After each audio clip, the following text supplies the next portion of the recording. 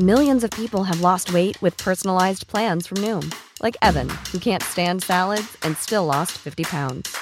Salads generally for most people are the easy button, right?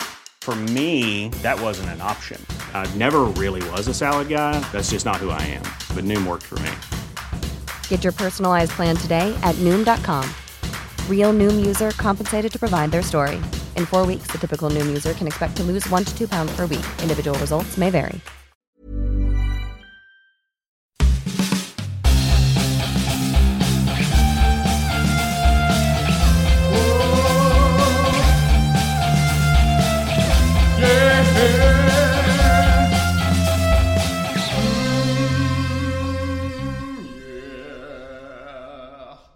And we're back. That's right, my Quixote's Delicious Word Sandwich is back with our cool-ass theme song, a weird concept, and your pal Old Matty. Forgive my hiatus. It shall be explained, and we shall improve, my friends. Oh, the places we've gone, the sandwiches we've eaten, the absurdity we've glossed over. Here we are. It's only episode 5, and I feel we've travelled to hell and back together, my Quixotes. We began our journey, if you recall, all those many months ago, humbly. I was just your old pal, Old Matty, meeting you for the first time with a cool rock intro and a dream to eat books. Hell, we started out with but an appetizer. Oh, the Places You'll Go by Dr. Seuss. It was a promising dipping of the toes into the wide, stormy oceans of the podcast craft, teasing a literary feast to come, worthy of a nerd's Valhalla. So, Marvel's Asgard, I suppose. Ho! Then what happened? Ah, that's right, I died. Journeying up to investigate that mysterious snow leopard used as symbolism by Papa Hemingway to convey human nature's pointless and inevitably doomed ambitions, I died amongst the peak of Mount Kilimanjaro itself. I will neither confirm nor deny that I was slain by a yeti. However, little did I know how seriously librarians take their overdue library books. I thought they were just going to bill my corpse, but instead they summoned my body and spirit in a Roman ritual and intertwined them once more to bring me back to life before them. I was grateful, I remember, to the wise husks for about half a second, before I realized that once they took back the Paris Hilton biography, which I booked out by mistake, and you can't prove otherwise, they had no qualms about killing me again and promptly locked me inside the endless catacombs under the Brisbane State Library, filled with knights' tombs, labyrinthian tunnels, and, thanks to me, demons. Kinda weird if you think about it for half a second, geographically. Historically, though, at least the last part makes sense. If you remember, I summoned Brederick for a companion, but he only proved an enemy in eventual sustenance. As he ate my hand, so I ate him. But even demon meat wasn't enough to sustain me through my lost trials, and so I consumed many a delicious word sandwich, converting The Snows of Kilimanjaro by Ernest Hemingway, The Bell Jar by Sylvia Plath, Journey to the Center of the Earth by Jules Verne, and The Sun Also Rises by Hemingway again, because he is clearly my favorite, and I am obsessed. But in a healthy way, I think, and please don't prove otherwise.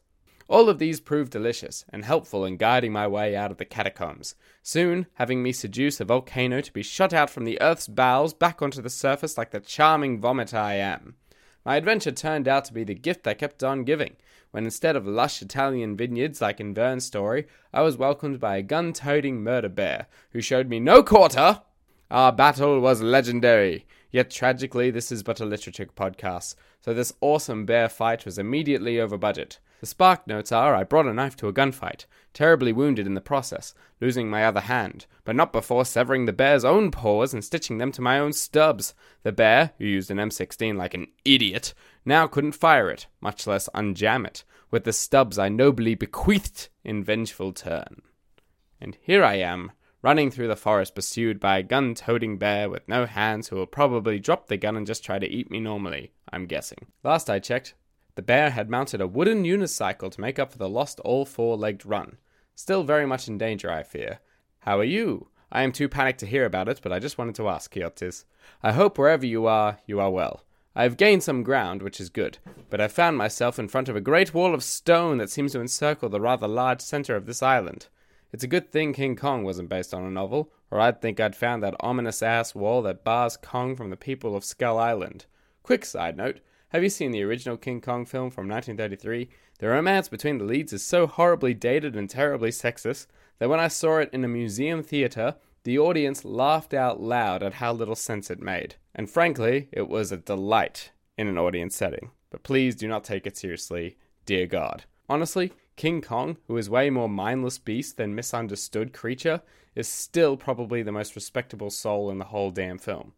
Also, extra side note, I recently read of a bear called the Boss in Canada, who walks along railroad tracks and lives to have mad sexual relations and eat things, including black bears, which is pretty damn scary but kind of like intimidatingly awesome. Fun fact though, he's very chill around humans, which is very interesting. But my favorite fact about him, and this is why I'm bringing him up, is he got hit by a train, shrugged it off, and still walks along railroad tracks like it's no one's business without any kind of fear or self-doubt. Now that is a ballsy ass bear. Moving on.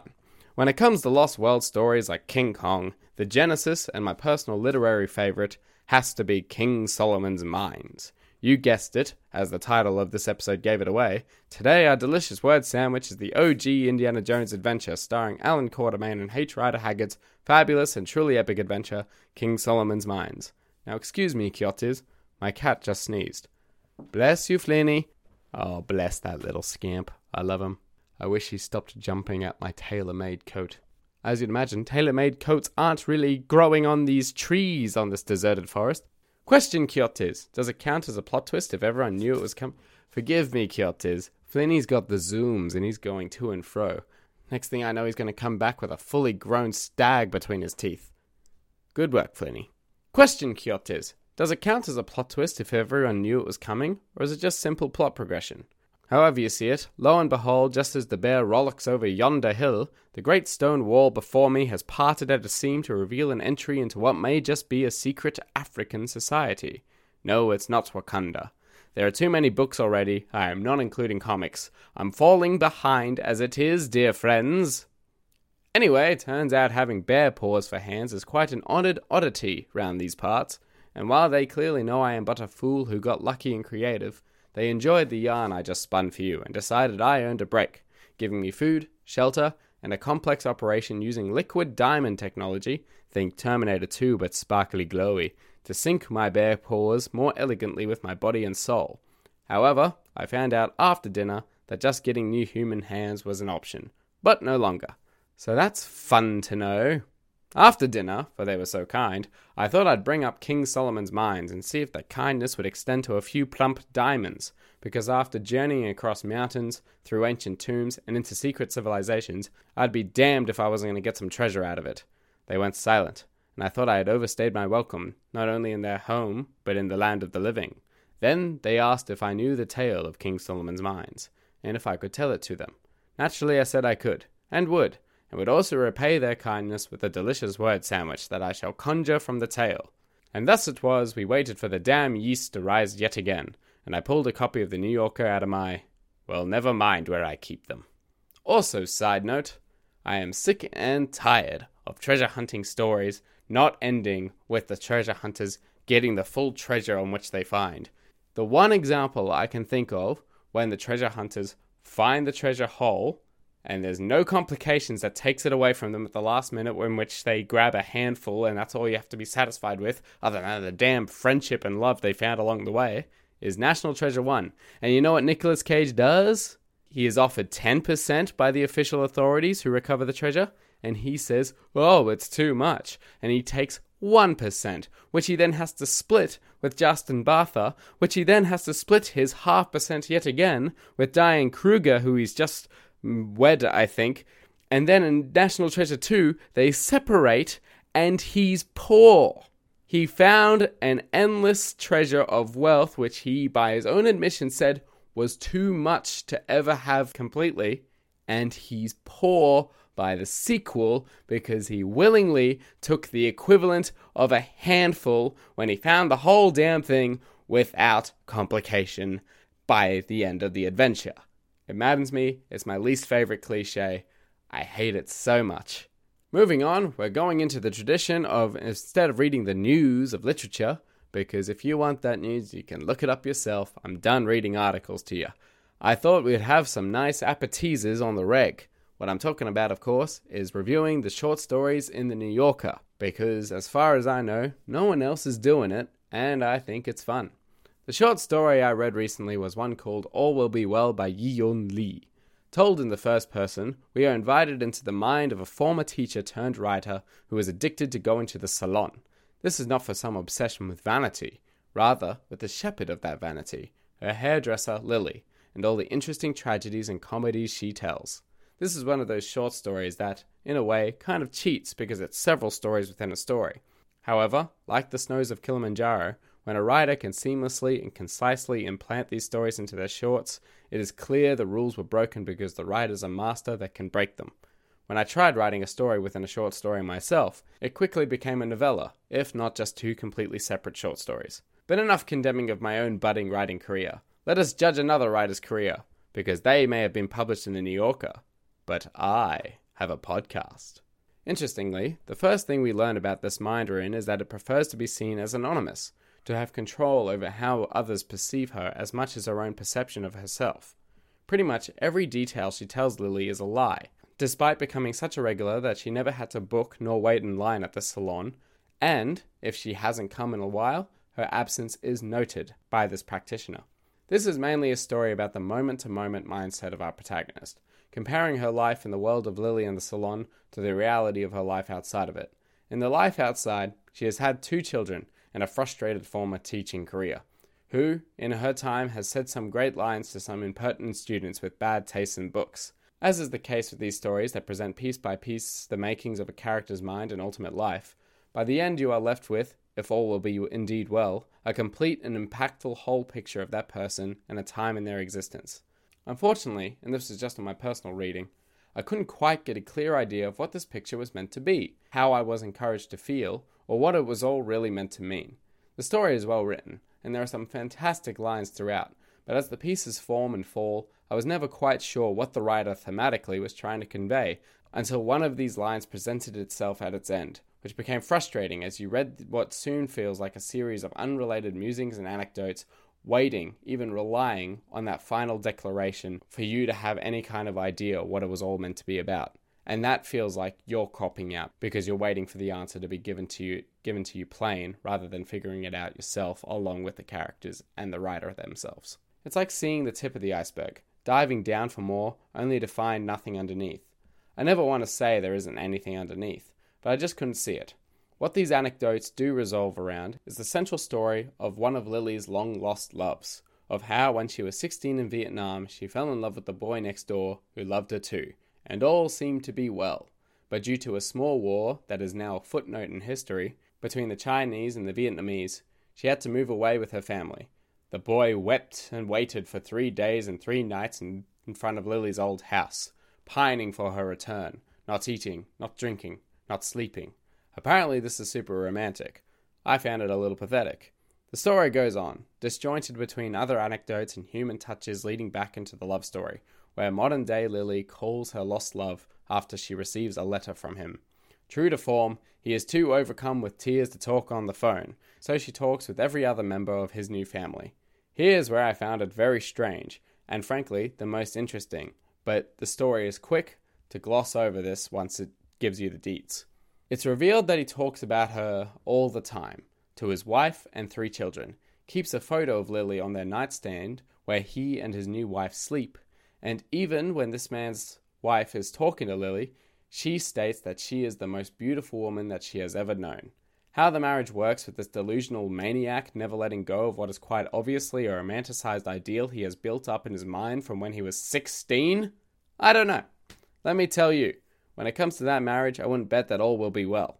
Throughout all this, Lily keeps insisting that our writer should sell this as a movie idea, or write it as a romantic novel, both prospects being declined by a protagonist flat. In my view, this is her not letting her external life invade the sanctity of her salon, and she resents Lily for actively trying to rip her external life into her sanctum. Another anecdote starts which leads to the end, all about not disappointing one with one's writing if you never start. One thing I will say is that by story's end, all of the tangents raised are resolved, but it's also spread out and scattered that despite the strong lines and naturalistic dialogue, I just couldn't be moved or gripped by it deeply. There was one declaration, as this story was very good for declarations, that has stuck with me since reading this story, and it is one that I'm keeping close to my chest as I go through life. It is, read a story for what it is, not for what you want it to be. I have friends who go into movies, especially sequels, who come out complaining that it wasn't this sequel that they had already more or less planned out in their mind, and the fact that the movie that they watched didn't succeed to that has completely distorted their opinion of it. In this story, an impertinent student insults Tolstoy for not being the reality that they see it in their day-to-day life. And, of course, the teacher rightly condemns this student for insulting the great Tolstoy with, read a story for what it is, not what you want it to be. Excellent, excellent advice. Excellent writing. However, now this is the fun time where we decide on our own fun-on-a-bun rating system. Like my favorite critic of all time, Roger Ebert, we're going to rate these stories right, with an out of 4 system, being poor, okay, good, and excellent. This removes the ambiguity of that tetchy 1 to 5 system, removing the need to try and find out what makes a perfect story, or what makes an instant classic, and more simply analyzes the story for what it is, not what we want it to be, and how well it achieves what a great story sets out to do, what it, as a story, sets out to do. And thus, being out of 4, it is more than appropriate to rate our stories out of the 4 Musketeers, for there is no force better than those 4 rascals together. Alas, this story must make do with Porthos and Athos fighting for it alone.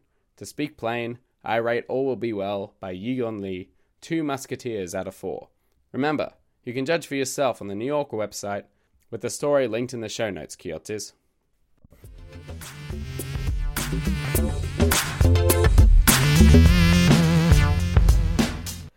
The yeast had just about risen, and my new friends were getting anxious for King Solomon's mines. So it was high time to give them what we all need every now and then. Some advice from Papa. Take it away, Hemingway. Cue the music! Yeah, we cue the music now. A good writer should know as near everything as possible. Naturally, he will not. A great enough writer seems to be born with knowledge, but he really is not. He has only been born with the ability to learn in a quicker ratio to the passage of time than other men, without conscious application, with an intelligence to accept or reject what is already presented as knowledge. There are some things which cannot be learned quickly, and time, which is all we have, must be paid heavily for their acquiring. They are the very simplest things, and because it takes a man's life to know them, the little new that each man gets from life is very costly, and the only heritage he has to leave. Every novel which is truly written contributes to the total knowledge which is there at the disposal of the next writer who comes. But the next writer must pay, always, a certain nominal percentage in experience to be able to understand and assimilate what is available as his birthright, and what he must, in turn, take his departure from. Now, Quixotes. The reason I chose that particular quote is not only because it is suitable to how every writer must, like Allan Quatermain, find the treasure left behind, and, like King Solomon, must in turn leave treasure for future generations, but also because of the remark about time, and, of course, writing from the heart, writing truly, and how some things must be paid heavily in time, which is all we have, to learn these things. I shan't dwell too much on this, but it has become wisely clear that this show, Delicious Word Sandwich, must move to monthly releases, both for my own sanity and for the sake of the quality of this show. I hope, with this extra time, I will be able to learn and master what I need to produce the best goddamn podcast that ever scuttled through your ears, Quixotes. I make no excuses, nor make any apologies. I am simply grateful to you for returning after that unexpected hiatus. It's because of you that your pal old Maddie can make sense of a world where I eat sandwiches made out of literature, get killed and resurrected by librarians, escape from demon-infested tombs into islands of gun-toting bears and secret kingdoms. Now onwards!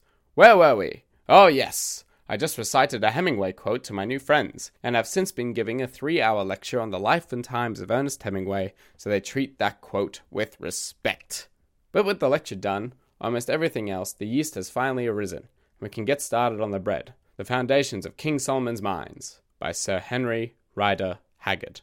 I should note, Kyotis, that Sir Henry Rider Haggard, he is a writer that is a testament to the power of writing earnestly from the heart, and by doing so, that no matter how adventurous or pulpy your story might be, it can pack real thematic punch and, what I consider the most important in any work of art, heart.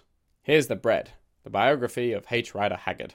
H. Rider Haggard was born in 1856 and he died in 1925. He was an English novelist and Victorian writer of the African frontier adventure novels King Solomon's Mines and the sequels of the Allan Quatermain series, and he was the penultimate pioneer of the Lost World literary genre.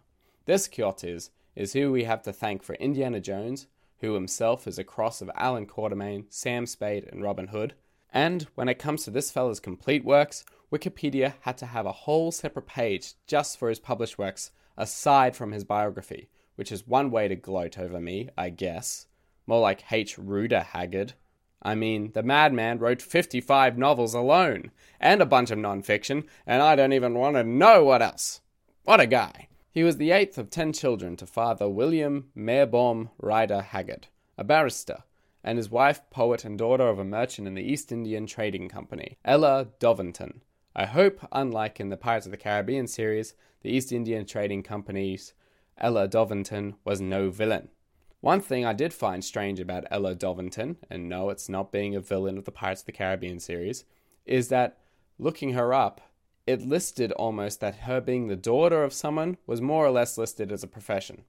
We can see whose path our hero followed, quite rightly too, as who really wants to be a barrister. To make it clear, he followed the path of his mother, the poet, not the lawyer. Ugh. Sorry not sorry to all the lawyers out there. Although, I will say, good job. You've come a long way. But damn, man.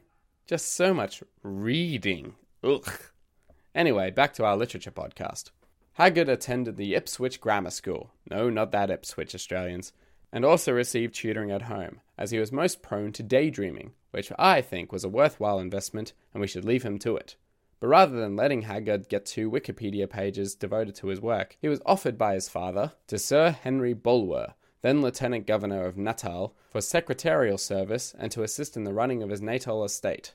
Once there, for a time he accompanied, here's a mouthful of a name, Sir Theophilus Shepstone into the Transvaal, where Zulus, Boers, and Britons fought for supremacy. Indeed, Haggard was present in Pretoria to read the British annexation of the Boer Republic of the Transvaal because the governor had lost his voice. Mysteriously lost his voice, if you ask me. If you're wondering about my own croaky voice, I have recently recovered from sickness, and reading out these essays doesn't do my voice any favours, which, on other nights where Cluedo the interactive game is playing, I, as Detective Honey, have to corral a large group of deputies over swinging jazz music and general pandemonium. So, forgive my croaky voice. It's taken a few hits. In 1878, H. Rider Haggard became Registrar of the High Court in the Transvaal, an area to become part of South Africa. This period of his life would provide the initial inspiration and material for his future novels. In 1880, Haggard married Englishwoman Mariana Louisa Margitson. Their first child was a boy, Jack. Haggard would name 3 of his daughters after heroines in his books, which makes me feel a lot better about naming my cat after my own story's hero. The British defeat at Mujabar in 1881 ended with the Transvaal being gifted back to the Dutch by the British, so the Haggards returned to England to live in Ditchingham, Norfolk.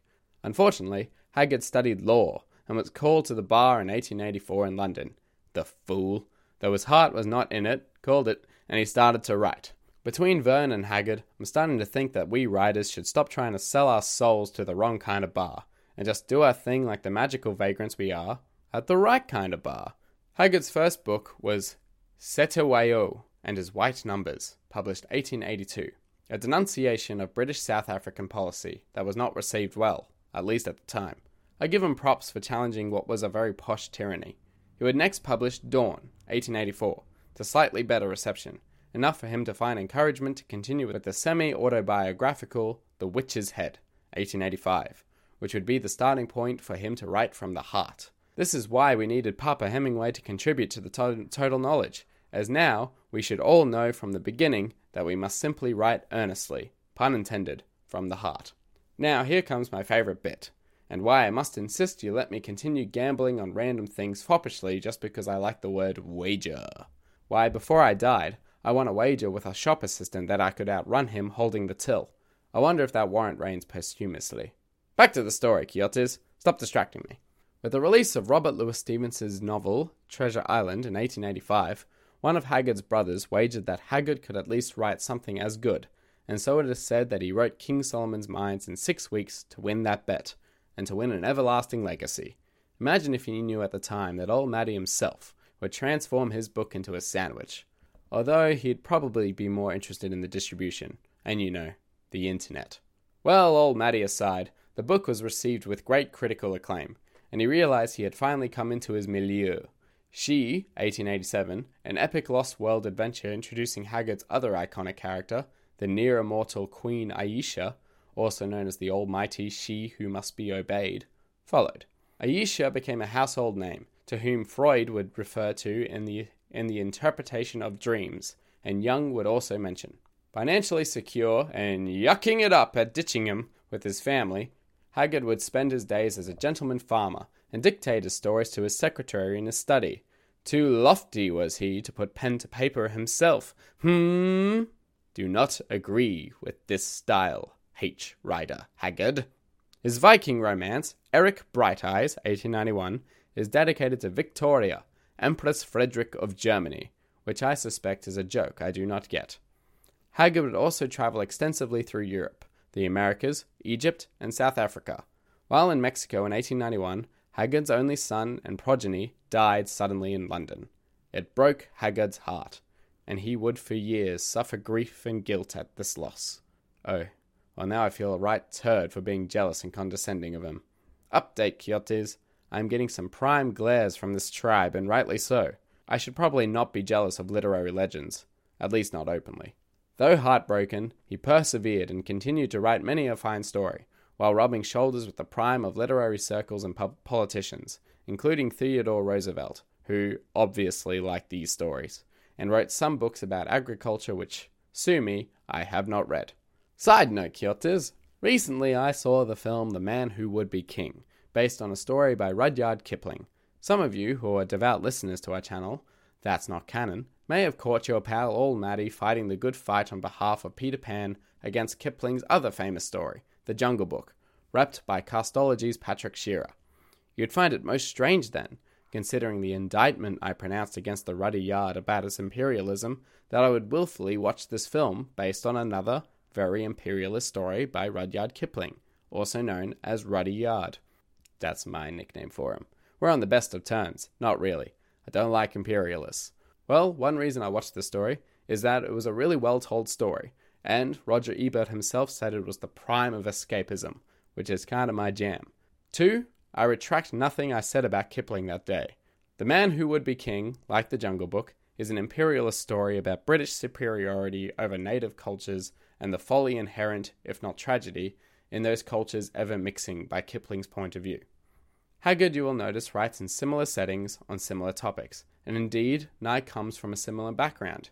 Yet, unlike that Kipling, who I recognize as a master of storytelling, but do not necessarily enjoy, I will heartily and actively enjoy Haggard's stories and characters. For the sake of openness, his stories do reflect some preconceptions of British colonialism. Often he is most sympathetic to native Africans and Zulu culture, which he tries to portray to the best of his understanding from personal experience. His exotic adventures carry themes of spiritualism and antiquity that resonate with his imperial audience, while respecting the cultures in which his stories are set, something that Kipling does not do to such great effect. Haggard was to initiate many of the now common themes of the Lost Civilization and Lost Continent genre: ancient magic and curses, secret chambers, and globe-trotting treasure hunts. His protagonists are usually European, though many of his heroes are African, such as Ignosi, the rightful king of Kukuanaland in King Solomon's Mines.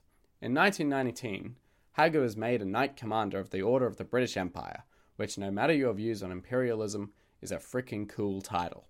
My new friends here don't seem to agree though. Boy are they cross. H. Rider Haggard died in a London nursing home at 3 Devonshire Terrace on 14 May 1925. One of Haggard's daughters, L.R. Haggard, because apparently the Haggards hate having their first name, spelled out. It has to be a goddamn letter. I digress. Wrote a memoir of him, The Cloak That I Left, in 1951. Haggard's own autobiography, The Days of My Life, in 2 volumes was published in 1926, which I shall race you to the library for, my quixotes. And here is a message from the man himself about the wonders of reading to close off our bread segment. And oh, you whose eyes shall fall upon these pages, see, they have been translated, and they have been printed, and here they lie before you, an undiscovered land wherein you are free to travel. H. Rider Haggard, written in his novel Cleopatra, published 1889. For bread, summarizing this rollicking, tragic, and busy history between farming of ancient civilizations, English patriotism, and, actual farming, I have finally settled on the traditional English cottage loaf, as it is airy and dreamy like the daydreaming Haggard, difficult like his life, farming and career, but devoted to being bread in all its chaos, like his devotion to writing, and England, I suppose. Plus, history, Perhaps as I get better at this, I might find some suitable mix between African styles of creating bread and English traditional bread. But until now, English cottage loaf, for our treasure-hunting English patriot, H. Rider Haggard. And now, on to the meat. Allow me to spin you the yarn, that is, King Solomon's Mines. The moment you've all been waiting for, my friends, both here and afar. Although if you can hear me from afar, as soon as I figure out the coordinates to this island, get me out of here, please.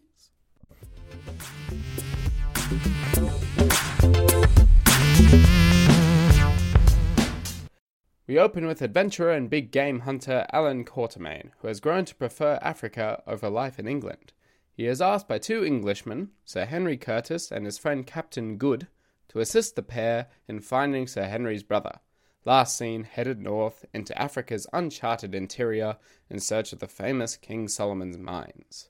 Quatermain, known for his adventures in Africa, just so happens to have a map that claims to lead to the mine. But he has never taken the map to be authentic, because why would you? Quatermain accepts the job, however, because he understands he's lived life longer than most of the other men in his profession, and can afford to take on fool's errands. I suspect he's hella bored. He strikes a deal. He'll lead the expedition for a share of the treasure, or, if he's killed along the way, a stipend for his son.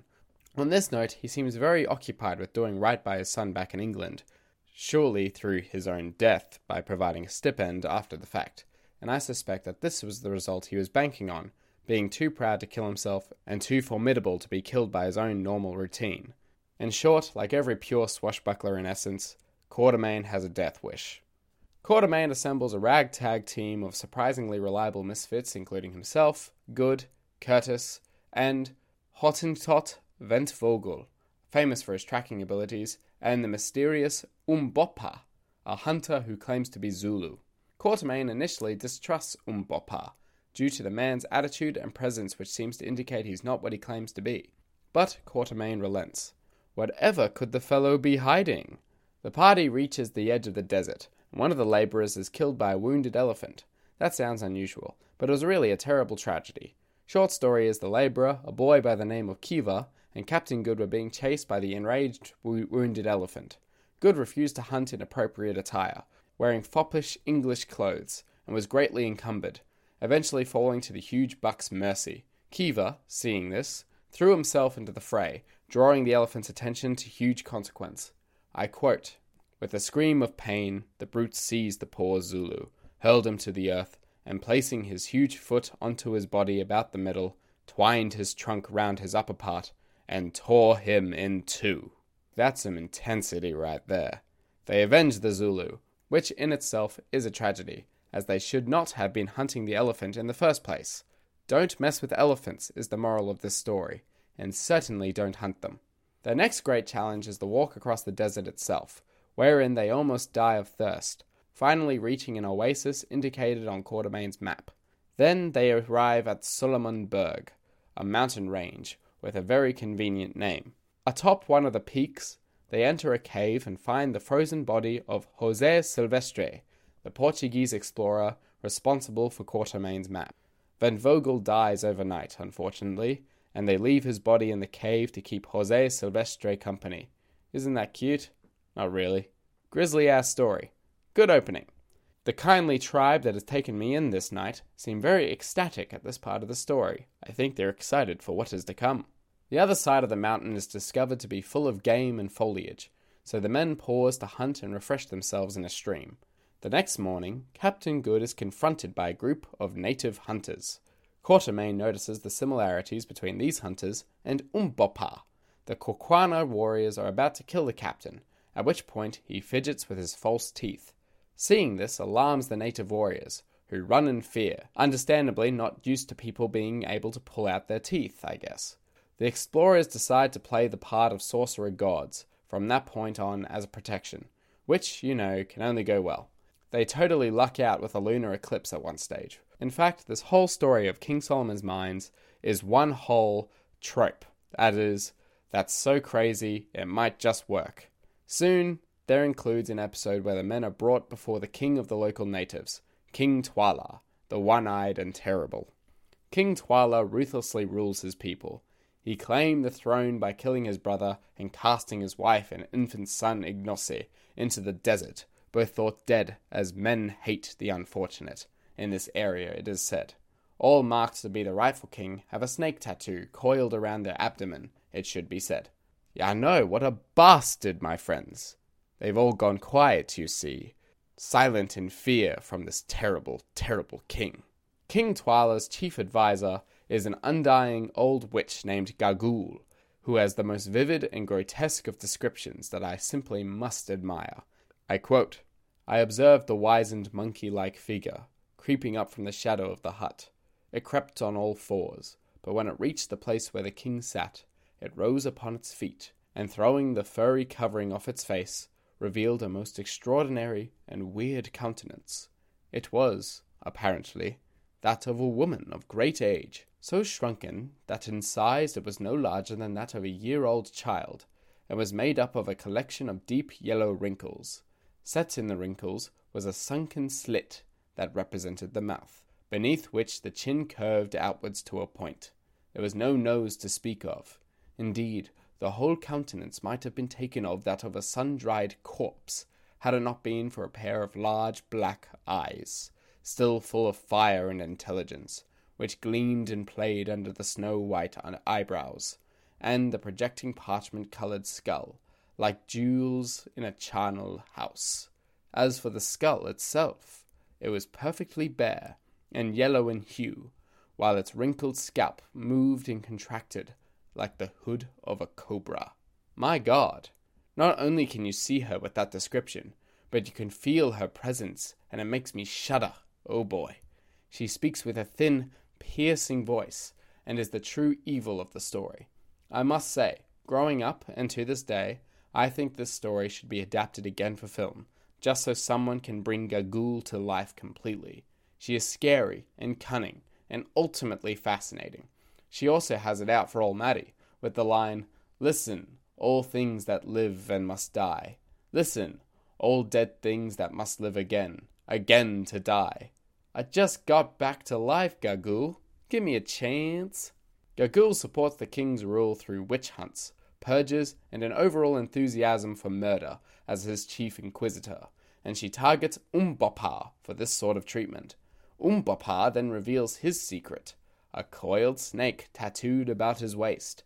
He is, in fact, Ignosi, and the rightful king. The Englishmen quickly take Ignosi's side, using their knowledge of a lunar eclipse as proof of Ignosi's legitimacy and their own divinity. When rebellion breaks out, a furious civil war ensues. No, not like the one in Wakanda. Okay, a little like the one in Wakanda.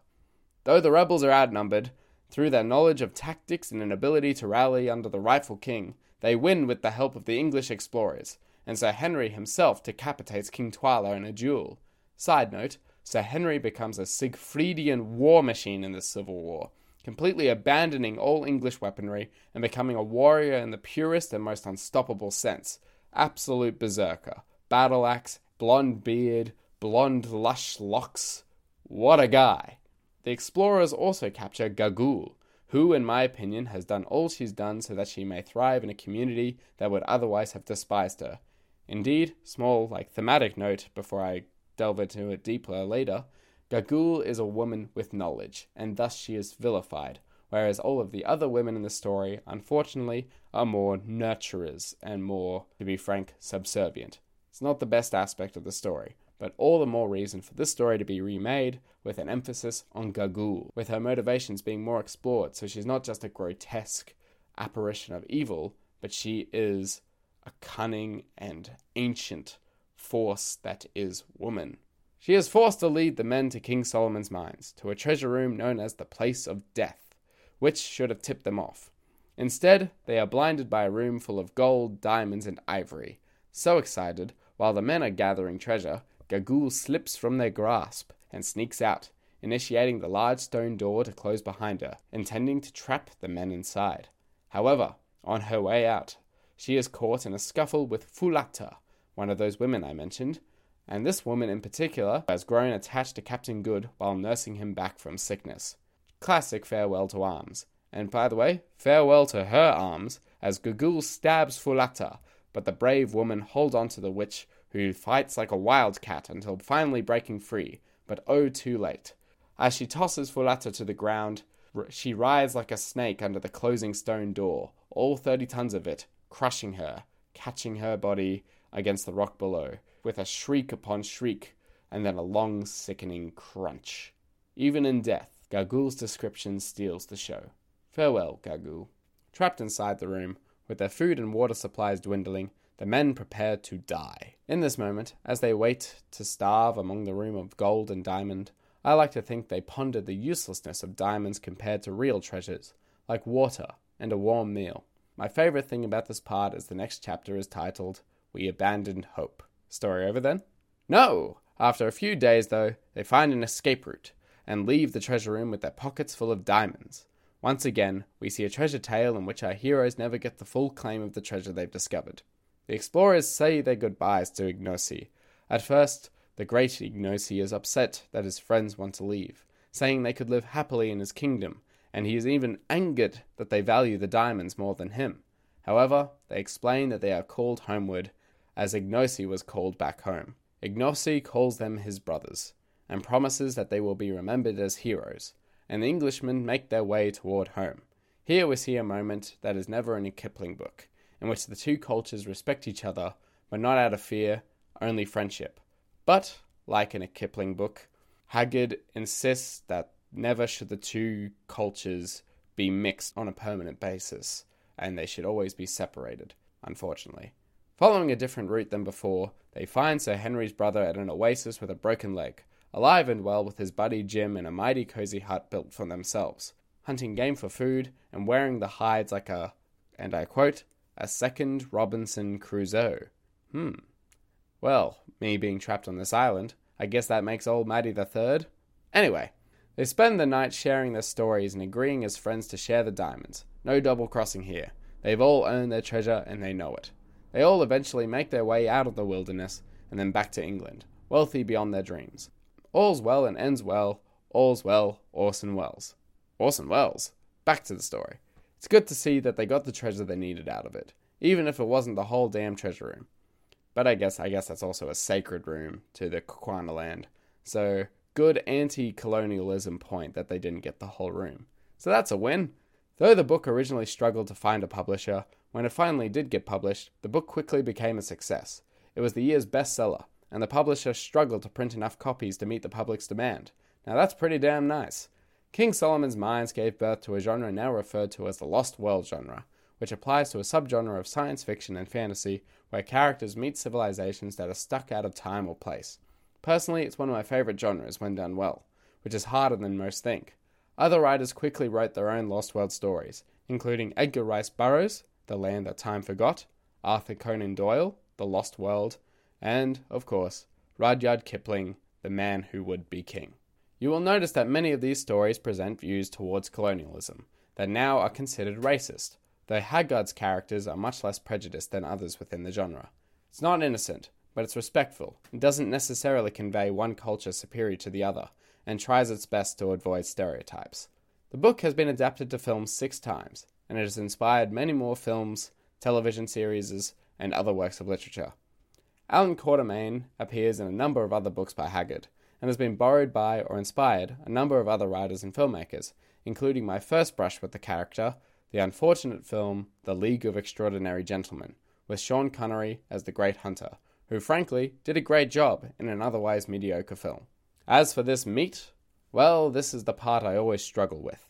It's a rollicking plot, but there's not really such thing as a rollicking meat now, is there? I can't just go on a treasure hunt and serve diamonds on a sandwich, and I don't want to cop out just because it's bloody and serve another goddamn steak. Part of me wants to say snakes with a glittering marination. A big part of me. Unlike too many authors in my opinion, Haggard doesn't fritter away time describing food. The food can be used well to paint a scene, convey a character or the world, or even just the emotion of the gathering. But too often is it used simply for needless eloquence. I'm looking at you, George R. R. Martin! Unfortunately for me, however, that means the plot has no staple meal for me to rely on other than a milk-based medicine used to help Captain Good, and broth for the warriors too weary to eat after battle. So, despite practicality, I've decided to indeed settle on the snake. That's snake, not steak. Other than the obvious mark it bears for the rightful king of Kukuanaland, and as a symbol of justice, the snake is also effectively describing the duality prevalent in the whole story, such as when the servant becomes in truth a king, and the treasure room which nigh becomes a tomb, and, my favourite, being how the lush lands of Kukuanaland are at first lands of riches, but it becomes clear that it is in fact a land of corruption and moral bankruptcy ruled by Tuala and Gagul.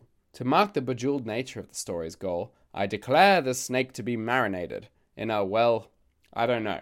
Google refuses to tell me how to do a good marinated snake. Let me live my life, Google. Well, in any case, Quixotes, I hope the snake is succulent and not poisonous, and make sure it's dead before cooking. Apparently this lady had been pickling a snake in wine for 3 months before the snake dropped the con and bit her, sending her to the hospital. Now I ain't biblical, but hot damn did the snake earn its rep. I darest not ask my new friends around the campfire what they thought of my telling of the tale, or if they had any opinions on marinating snake, for they had gone deathly quiet, with snake-like eyes baring their glares as if they were fangs. I asked in Zulu, because I can speak Zulu and you can't disprove it, if they had enjoyed the tale of the hero Allan Quatermain and his friends restoring the rightful King Ignosi to the throne. Turns out no, they did not enjoy it. As I obviously should have picked up, they were the exiled remnants of those still loyal to King Tuala and Gagul, which, frankly, was a bit of a bummer. I put down my bowl, they picked up their spears.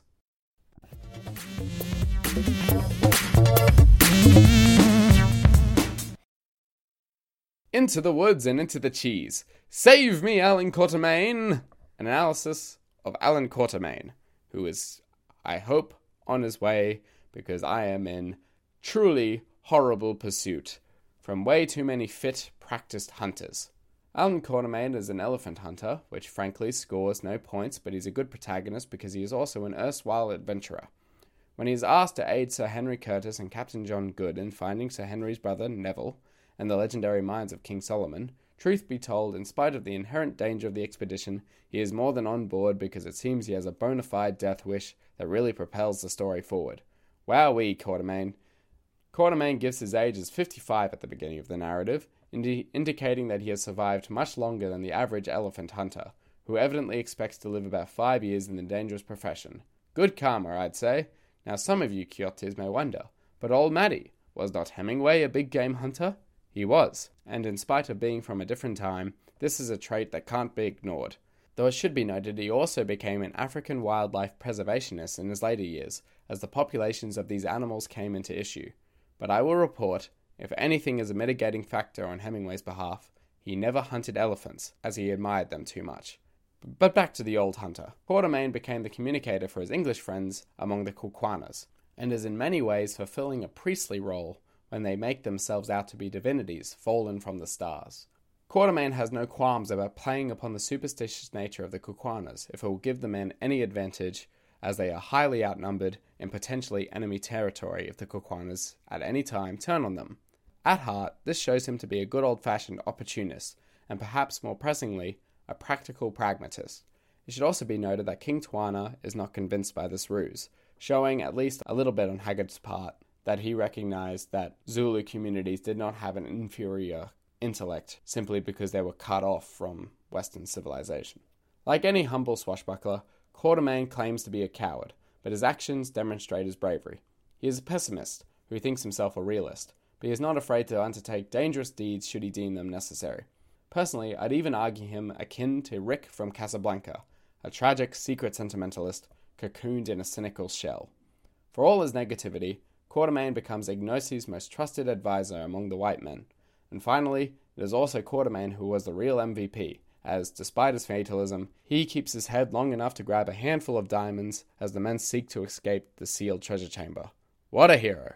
I yelled as I ran through the forest pursued by the disciples of Gagool. I shouldn't say that so loud, should I? Oh my god, is that the bear coming from the west?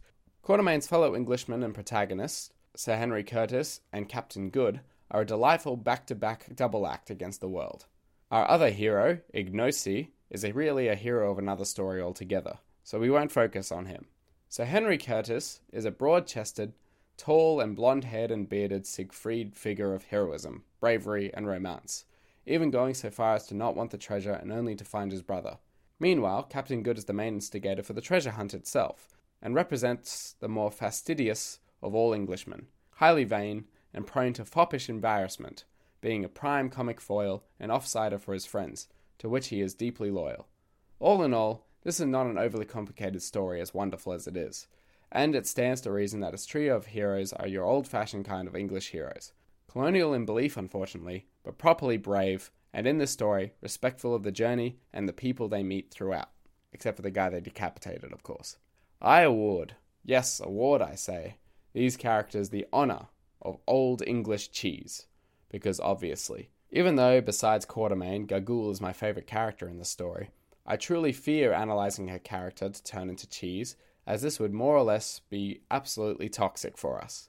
And, alas, rations are sparse on this island, Kyotis, especially now that I've got to be constantly on the move to avoid my growing list of enemies, now including a hunting tribe and a gun-toting bear. We shall deal the coup de grace to this much protracted expedition, dear friends, with the themes of H. Rider Haggard's King Solomon's Mines.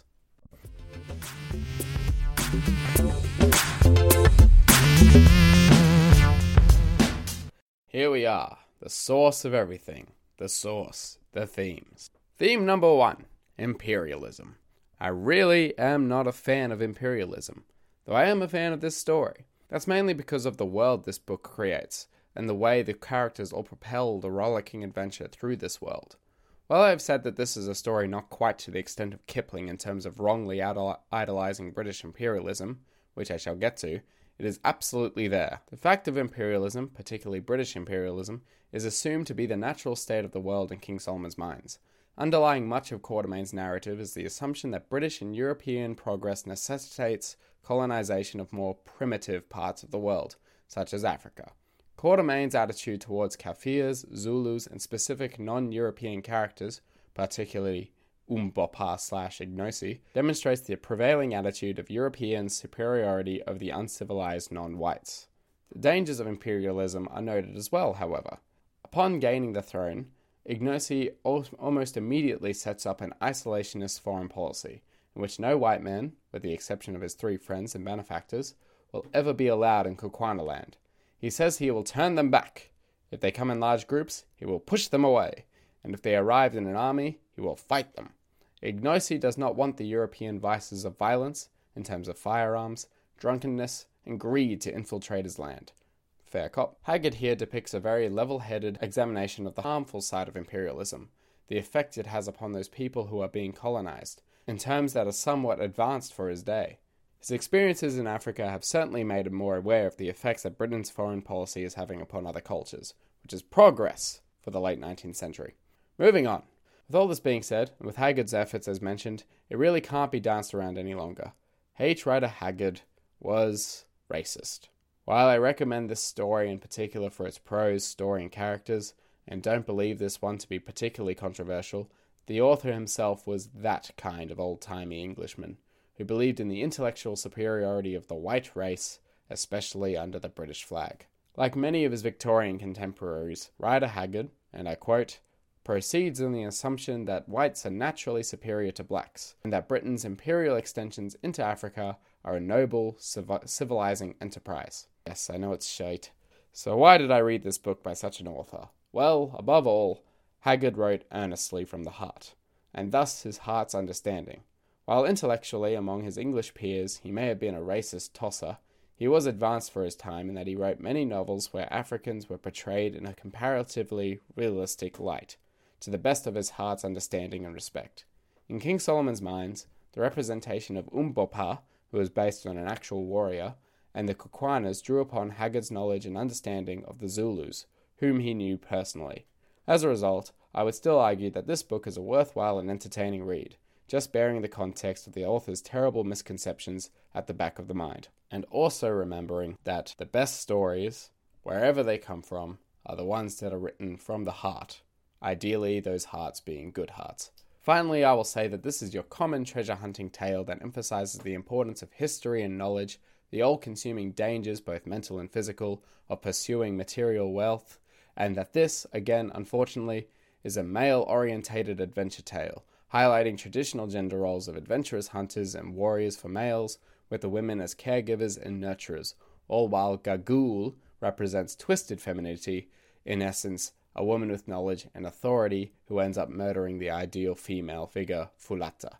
I'll admit that this is a big yikes, but remember, read a story for what it is, not what you want it to be. So with this spicy yikes factor, along with the dangerous nature of treasure hunting, and with the unfortunate dominance of English imperialism, along with the importance of learning, perhaps learning from your mistakes, I have chosen a habanero hot sauce, but more specifically, if you want to go so far, a British habanero hot sauce. Colonialism, wave the little flag, which, like the diamonds, are a rare treasure. There is one that I found that's in an appropriate skull bottle called Bloody Hell Hot Sauce, and that, Kyotes, is the official sauce for our themes this mighty fine day. The new dawn is rising, and I find that I have only sustained 2 spears in each leg like an Ace Ventura 2 when nature calls, which, considering, is a damn appropriate reference for me to make.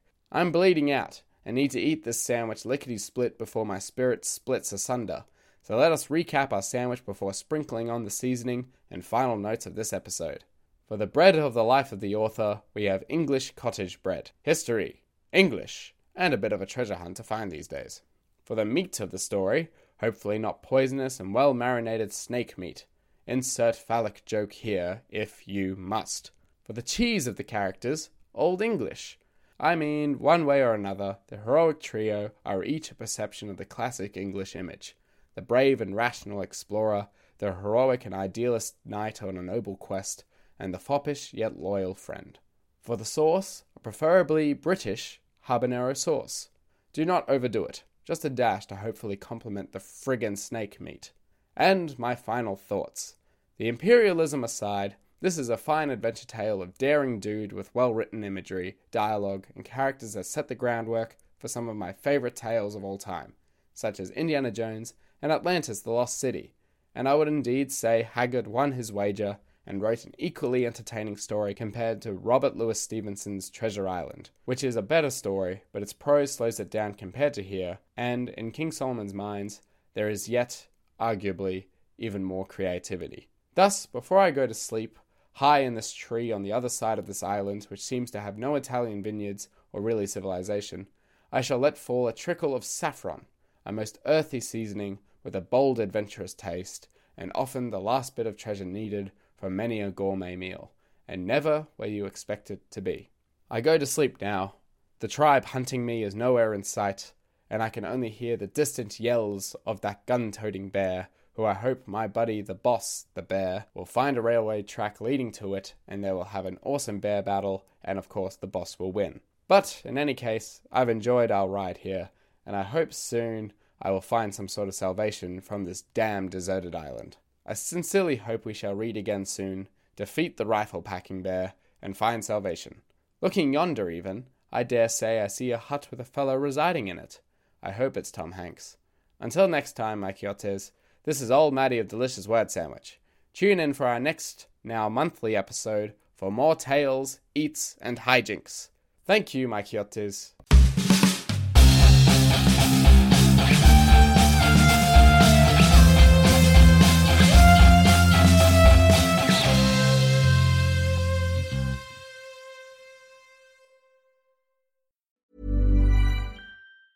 Normally, being a little extra can be a bit much, but when it comes to healthcare, it pays to be extra. And United Healthcare makes it easy with Health Protector Guard fixed indemnity insurance plans. Underwritten by Golden Rule Insurance Company, they supplement your primary plan, helping you manage out-of-pocket costs without the usual requirements and restrictions like deductibles and enrollment periods. So when it comes to covering your medical bills, you can feel good about being a little extra. Visit uh1.com to find the Health Protector Guard plan for you.